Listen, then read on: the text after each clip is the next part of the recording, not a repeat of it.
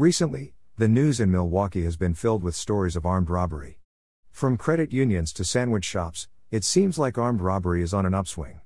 Last year's statistics are still being calculated, so we can't know for sure, but either way, it's important to know about the potential consequences you'll face if you're convicted of armed robbery in Wisconsin.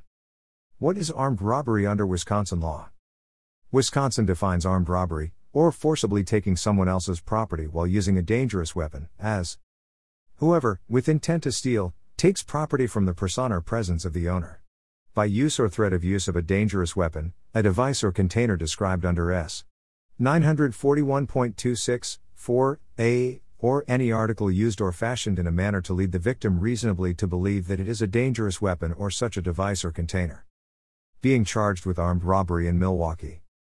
If you're formally charged with armed robbery, a jury can convict you if the prosecution can prove that you purposely stole something while acting forcibly and using, or threatening to use, a dangerous weapon.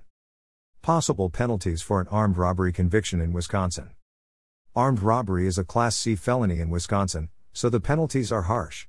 The maximum initial confinement can be up to 25 years, and the maximum extended supervision can be up to 15 years.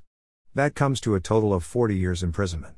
You can also be fined up to $100,000 if you are convicted of armed robbery. What to do if you're accused of or charged with armed robbery?